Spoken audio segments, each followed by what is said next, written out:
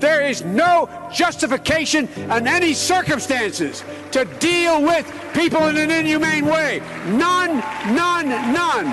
Not religious, not culture, not anything, not history, period. Det ikke alle kristne I USA som går I abortmarsj eller vil nekte homofile å gifte seg. Noen finner nemlig Jesus sin omsorg I det demokratiske partiet. We need to adopt what Jesus did, and that was radical grace. That is who God is.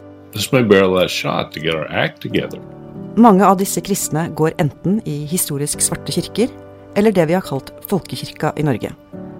Det de har til felles at de synes Trump gjør USA til et mindre medmenneskelig sted, og de sier ofte at vi ikke interessert I ideologisk renhet. Vi vil ha noen som kan slå Donald Trump. Vi pragmatikere. Men hvordan kan de kristne som stemmer på demokratene få et helt annet svar på de samme verdispørsmålene som de kristne som stemmer republikansk? Og hvilke faktorer I samfunnet ligger bak at den samme Bibelen og den samme Guden kan føre til to vidt forskjellige politiske syn?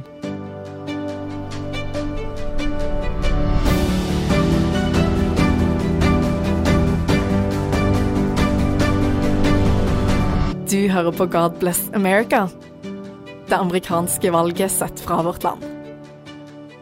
Jeg heter Une Brattberg. Og jeg heter Ruth Einevold Nilsen. Og frem til presidentvalget skal vi bli bedre kjent med de religiøse velgerne som kan avgjøre USAs fremtid. We're going downhill fast, and under Trump we see a declining sense of everything in society. At least we do. And Biden, at least we need something to give us hope, optimism, a future that we can look forward to. Bernie Jorn og kona Keels, de lengter etter et håp og en tro på fremtiden. For de siste årene med Donald Trump I Det hvite hus har vært begmørke for de. Faktisk så sier de begge at de av og til ganske flaue over å være amerikanere. Og hvorfor det? Det skal du få høre om start. Men en de ikke flau over, og som de håper kan rette opp I det de kaller fadesen USA de siste årene, Joe Biden. Og det hans kristne tilhengere vi skal snakke om I denne episoden.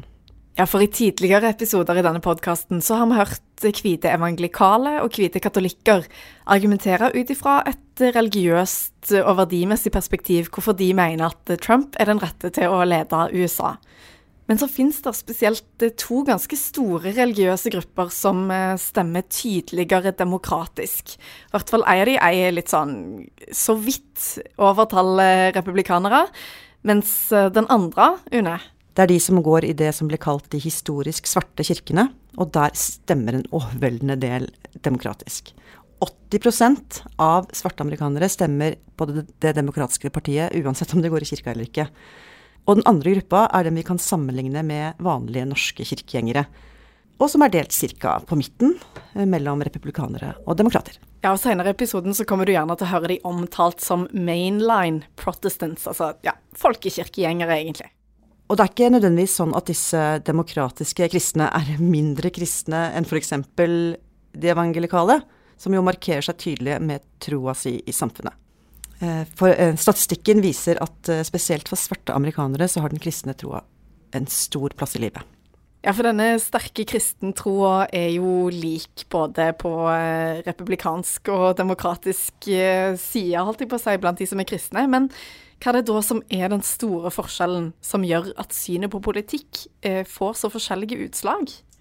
Ja, et av svarene på det må jo være synet på Bibelen, fordi mens de fleste evangelikale tolker Bibelen bokstavelig, så det bare 20% av mainline, altså folkekirka, som gjør det. De sier gjerne at de tar Bibelen seriøst, men ikke bokstavelig. Ok, så når man får forskjellige svar I Bibelen, eller I hvert fall liksom forholder seg til Bibelen på ulike måter, så det kanskje ikke så rart at forholdet mellom troa og politikken blir et ganske annet. Nei, og det en ting forskerne har pekt på, spesielt siden Trump ble president, at måten man snakker politikk på blir stadig mer fundamentalistisk på den kristen-konservative siden. I think the draw of fundamentalism is just that it's easier to have set rules where you know where you stand, you know who you are, you've got something that's right and wrong, and that's very attractive, I think, in many ways. Dette Keels Jorn, og hun kommer fra Jacksonville I Florida. Hun lege, progressiv kristen og relativt moderat politisk. Og på en litt sprakete linje så intervjuer vi både hun og mannen Bernie som er sykehusprest, og som du hørte i stad, og skal høre mer fra snart. Når vi snakker med dem, så er klokken bare 6 om morgenen, og de sitter ved kjøkkenbordet med kaffekoppen i hånda. Det er nesten den eneste tiden på dagen de to ser hverandre. Og måten de starter denne dagen på, er å fortelle om frykten for at fundamentalisme får større plass i USA. De synes det er skremmende at politikken og troen har fått så steile fronter og strenge regler. If your sexual orientation is different, then you're breaking the rules. If you, those kind of hard, the rules for getting into heaven based on strict interpretation, there seems to be a lot more of that. And unfortunately, that's just much more visible to people in society than what the quieter, moderate, mainline churches tend to say, which is much more inclusive and thoughtful. And to me, the beauty and the complexity of the more mainline churches where the rules are not absolute, you know, right, wrong, there are these shades of gray, is very complex. Disse reglene i troa mener presten Bernie at skaper noen skiller som er lite rause. De holder noen innenfor, og så setter de noen på utsida. Well, I think with fundamentalism, it's an us-them approach. We look at the gospel, we make our rules, and then we determine who belongs and who does not. And that is totally opposite, antithetical to who Christ was. It's how do we look at people and see how they do belong. Her sier altså Bernie at måten å følge Jesus på er å ikke tegne opp et slikt skille, hvor folk hører til på den ene eller på den andre sida. Det opplever han at Trump gjør, og stusser over hvordan religiøse kan finne støtte i troa si hos en president som skaper en sånn splid. It is so interesting watching people who are Christians accept Trump who would normally be totally against a lot of what he espouses, and to watch religious groups back him, even as he speaks about such un-Christian thoughts and all, but because of simple things like we want, you know, this one little part, you know, guns and, you know, the issue of abortion and just some things that they latch onto, but can excuse everything else to stay with that one little issue. It's just absurd. I stedet for å fokusere beinhardt på abortsaken eller på retten til å få ha våpen, så har presten Bernie tolket Jesus sine fotspor litt annerledes enn de konservative. Han tror nemlig at en radikal omsorg og toleranse er veien å gå. Og han har funnet svar i bibelfortellingene om kvinner som skulle bli steinet og den bortkomne sønn. We need to adopt what Jesus did, and that was radical grace. That is who God is. That is looking at people, the parables about, you know, the woman who was going to be stoned, the prodigal son, all those people that the world says don't belong, and radical grace of God says that we open to all of those people, and that's who we're called to be. Og en interessant tolkning Bernie har gjort er at det ligger nærmere den lutherske tradisjonen å være progressiv heller enn konservativ. Hør hva han sier her. And Luther was one who within the Catholic Church was progressive, so that's part of our heritage. And for Luther, to understand Luther was to understand Christ, who was in a community that was so different. So he had to be liberal in order to meet those people around him that otherwise were unaccepted. So it's part of our heritage. Whether we want it or not, it's just ingrained in us, which I think is great. I tidligere episoder av denne podcasten så har vi hørt konservative kristne takke Trump for å sette USA først. Men den takken der, den får han ikke av Keels og Bernie. Nei, for de er redde for at USA nå lar være å ta ansvar for dem som trenger hjelp i verden. Da har de hovedsakelig 3 saker de tenker på. Det er fredsforsoning, fattigdom og miljø. To me, thinking of our place in the world is really kind of my fundamental concern here. I feel like we have been so focused on America first. Yeah, I would say the same thing too, is that we have lost the sense that we are a global community, that America, you know, the United States has been very blessed with land, with opportunities and such. But, you know, under this administration, we tend to hold that up and say, this is us, you guys take care of yourselves. Whereas, you know, the UN, the Paris Accords, all of those things, we owe our share to that and to the world. Det tydelig når vi snakker med Keels og Bernie at dette her et par som bekymret på ordentlig. Bernie han går så langt som å si at han redd det kan være for sent. At USA kanskje skakkjørt allerede. This might be our last shot to get our act together. And we lose when we try and hold ourselves apart from everybody else. And I think we've lost. Mm-hmm. And we got to get it back. Yeah. We have to be respected and loved by the world. Right now the world doesn't think so much about US. Når vi spør dette ekteparet om det blir vanskelig å ta et valg I november, så kommer svaret ganske kontant. Og med en bekymring. Nope. No. I don't care about Trump. He's a kid. I can write him off. The thing that I need to look at is the people who have supported him, who elected him the last time. And my difficulty is to be able to separate those people. Like, we've got two separate types of people here. And I don't want to see that. I want to see us all together with different views. And right now it's been broken down into two camps, and even to discuss with each other, it's like we don't, we're angry at the other side because, we've been so fragmented into two different groups. Det altså grytidlig på morgenen når vi snakker med Keels og Bernie. Så før de I det hele tatt har spist frokost, har de lært nye ting om hverandre, faktisk. Yeah. This has been a really wonderful conversation starter just in between the two of us. I didn't realize all of a sudden that I married the wrong man or anything like that, but we had such a great time, because his thoughts about some of the questions and mine were very much along the same lines, but just it was a fun coffee conversation this morning before we even talked to you. I løpet av den samtalen der så har rett og slett Keels og Bernie beskrevet seg selv rimelig rett ut av det forskerne for tiden definerer som det som trenden blant de folkekirkekristne I USA. Bare hør hvordan USA-ekspert og førsteamanuensis Hilde Restad oppsummerer det. Bare de siste par årene så har det skjedd veldig store endringer I ikke-konservative hvite kristne. Kanskje det man tenker på sånn. Den gjennomsnittlige amerikanske hvite protestantiske familien som bor I en forsted, de I økende grad nå, de går liksom mot venstre. Det dem som hjalp demokratene vinne mellomvalget I 2018. Det dem som sint på Donald Trump, som kanskje tidligere har vært republikanere. Så det ganske store endringer der. Og de jo da en gruppe som har mye større forståelse for racial justice, og de her mye mer positivt til mangfold. Og økende mangfold I den amerikanske befolkningen, mens denne gruppa ytterst til høyre veldig trua av det, føler seg veldig trua av det, og det var nok noe som Donald Trump artikulerte da, på en måte som de kjente igjen. Og her vi inne på noe viktig, for religion den nest viktigste faktoren som avgjør hvordan amerikanere stemmer. Men den aller viktigste, den skal vi gå litt dypere inn I nå. Å snakke om religion og religiøsitet og religiøse grupper og velgere og hvem som har fått lov å stemme, blir litt meningsløst hvis man ikke tar med det filtret som rase har vært I USA, og fortsatt I USA.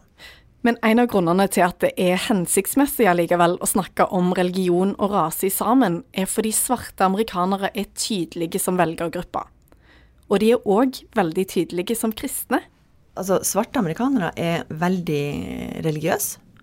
I samme grad som hvite kristne, så svarte kristne veldig religiøse. De har mange av de samme profilene med hensyn til utdanning for eksempel. Utdanningsprofilen av hvite kristne og svarte kristne veldig lik. Det sånn cirka halvparten som har høyere utdannelse, halvparten uten.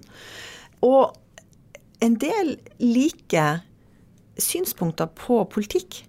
Og det var kanskje det en del folk lærte for første gang nå I år med nominasjonsvalgkampen I det demokratiske partiet, at svarte kristne ganske konservativt sosialt sett. Så de ikke så veldig mye mer positivt innstilt til homofili og abort enn det hvite kristne De også der det cirka lik fordeling. Ok, men nå skal vi komme til poenget. Fordi her det som skiller dem fra konservative hvite kristne. De skiller seg ut på såkalt racial justice politikk, og også social welfare. Altså, hvilken rolle skal staten ha I å fremme likestilling mellom rasene, som et uheldig amerikansk uttrykk, som man bruker over hele tiden, og I å jevne ut økonomiske forskjeller, som svarte amerikanere mener henger sammen med diskriminering, ikke sant? At det en grunn til at det så store forskjeller økonomisk, og derfor må staten inn og hjelpe til, fordi at det ikke svarte amerikanere sin feil, hovedsakelig, at de på bunnen av all statistikk. Der skiller de seg veldig fra hvite kristne. Og den forskjellen der, den har blitt ekstra synlig nå i 2020. No peace! No justice! No peace!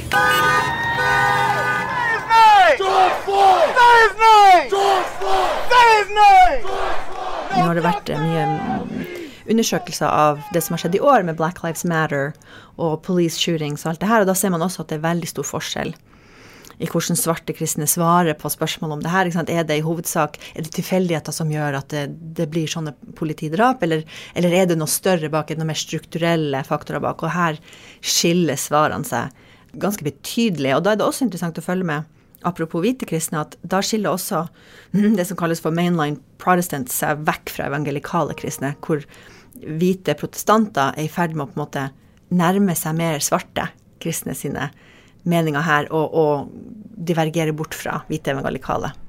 I fronten av valgkampen nå i høst, ved siden av pandemien da selvfølgelig, så står disse voldsomme demonstrasjonene mot politivold og sosiale ulikhet, og de oppstod etter drapene på blant andre George Floyd og Breonna Taylor, som vi har hørt en del om siden i vår. Og flere markante kristenledere i de menighetene man gjerne kaller for historiske svarte kirker, de har tatt til talerstolen om dette her, og har sagt hva menighetene kan gjøre for å gjøre USA mer rettferdig. Og en som heter T.D. Jakes en av disse kristenlederne, og han sier at det viktigste man kan gjøre nå, det å stemme. Han pastor i en menighet som heter The Potter's House i Dallas i Texas, og den har 30 000 medlemmer. Og i tillegg har han 1 million abonnenter på YouTube-kanalen sin. Og her i en video om Black Lives Matter oppfordrer han folk til å bruke stemmesedleren i november for et mer rettferdig samfunn. And it's not really up to kings and queens. It's up to you and I. It's up to how we live and how we vote and what we're willing to tolerate out of people that are holding offices. Because sometimes we see them say the most insensitive things, the most ungodly things, and we just look away. This is not a black and white issue. It's a right and wrong issue. It's a red, white, and blue issue. It's an issue about what we want to be as Americans. It's about decency. And I pray that it rings out of every pulpit and rings out of every stage and every platform until all of those who have the power to make the right decisions are convinced to do so. T.D. Jakes, han har ikke lyst til å si helt i klar tekst hva kandidatene syns amerikanere skal stemme på nå i høst. Men ifølge Hilde Restad har det lenge vært sånn at en del svarte kristne nesten ikke har hatt noe reelt valg. Litt av utfordringen for svarte velgere, for dem som interessert i partipolitikk, jo at de blir totalt ignorert av ett parti. Det jo det republikanske partiet, samtidig som de har ikke vært så blitt så veldig hørt i det demokratiske partiet heller, for de har blitt tatt litt for gitt. Men det vi så i år var på en måte the sweet revenge of the black voter, fordi at de som sagt mer konservative. De ikke ute på ytre venstre der Bernie Sanders og Elizabeth Warren Så når de endelig fikk stemme i nominasjonsvalgene i South Carolina, så vi at det demokratiske nominasjonskampen tok en veldig annerledes retning enn det man kanskje hadde trodd, fordi at de fikk da stemme på en som de så som mer moderat, Joe Biden, heller enn de på ytre venstre, da representert av Bernie Sanders. Så sånn sett så kan man jo si at i år så valgte de svarte demokratiske velgerne, demokratene sin presidentkandidat. Men det ikke bare det at de svarte kristne ikke har hatt et reelt valg mellom de to partiene. For hvis vi går litt tilbake i historien, så har demokratene vært deres allierte i kampen for rettferdighet. Det har vært en naturlig allianse fordi at borgerrettighetsbevegelsen fikk aktiv drahjelp av demokratiske presidenter. Franklin Roosevelt, Kennedy bitte litt, men mest av alt Lyndon B. Johnson med valgloven av 1965 og borgerrettighetsloven av 1964. Siden da så har jo svarte velgere naturlig nok stemt på det demokratiske partiet. Og de en veldig viktig del av partiorganisasjonen og mobiliseringen. Veldig viktig, men de har nok opp gjennom de siste 10 årene ikke nødvendigvis alltid følt seg så veldig lyttet til da. Fordi at når du vet at du ikke har noe annet valg enn å stemme på det partiet, så er det kanskje ikke så mange som bruker tid på å snakke til deg, eller høre på deg. Men det tror jeg er i ferd med å endre seg. Nå drar det seg til. Det er snart 6. november, og det er flere og flere som sier at dette valget for afroamerikanere blir det viktigste noensinne. Til og med viktigere enn i 2008, da Barack Obama ble den første svarte presidenten. Som vi hørte tidligere her, hadde de mye å si for at Joe Biden ble presidentkandidat for demokratene. Og det vi ser nå er at det er rekordmange som har forhåndsstemt i år, og over 40 millioner mennesker. Og i den grad denne velgergruppa føler at de endelig har blitt lyttet til i år, så er det dette de har villet si. Vi er ikke interessert i ideologisk renhet. Vi er ikke interessert i Bernie Sanders sin klasse, whatever, kommunistiske, sosialistiske, inspirerte, liksom, rene ideologiske agenda. Vi vil ha noen som kan slå Donald Trump. Vi er pragmatikere. Vi vil ha noen som er valgbar, electable, og det var derfor Joe Biden vant. Så det var åpenbart en sånn kamp i partiet mellom ulike deler der svarte velgere var veldig viktig, og der de egentlig vant frem. Men bortsett fra dette her synet på rasisme og diskriminering som skiller de to amerikanske partier veldig sterkt, finnes det noen annen grunn til at svarte konservative ikke finner sin plass hos republikanerne? Det republikanske partiet har jo frem til 2015 sagt at de mener at de har en naturlig appell hos konservative svarte velgere og konservative latinos. Og det har de jo helt rett i, at der hadde det vært et mulighetsrom. Og det republikanske partiet, når Mitt Romney tappte for Obama i 2012, så kom de jo ut med en sånn veldig kjent obduksjonsrapport. Hva må vi gjøre for å ikke bli et irrelevant parti kun for en minkende del av den amerikanske befolkningen, altså hvite kristne, ikke sant?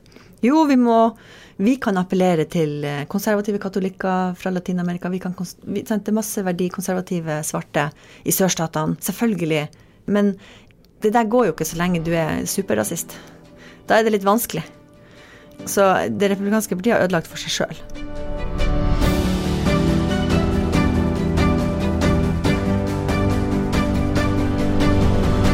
Takk for at du hørte på God Bless America, og jeg håper at du har lyst til å trykke abonner for å få med deg neste episode også.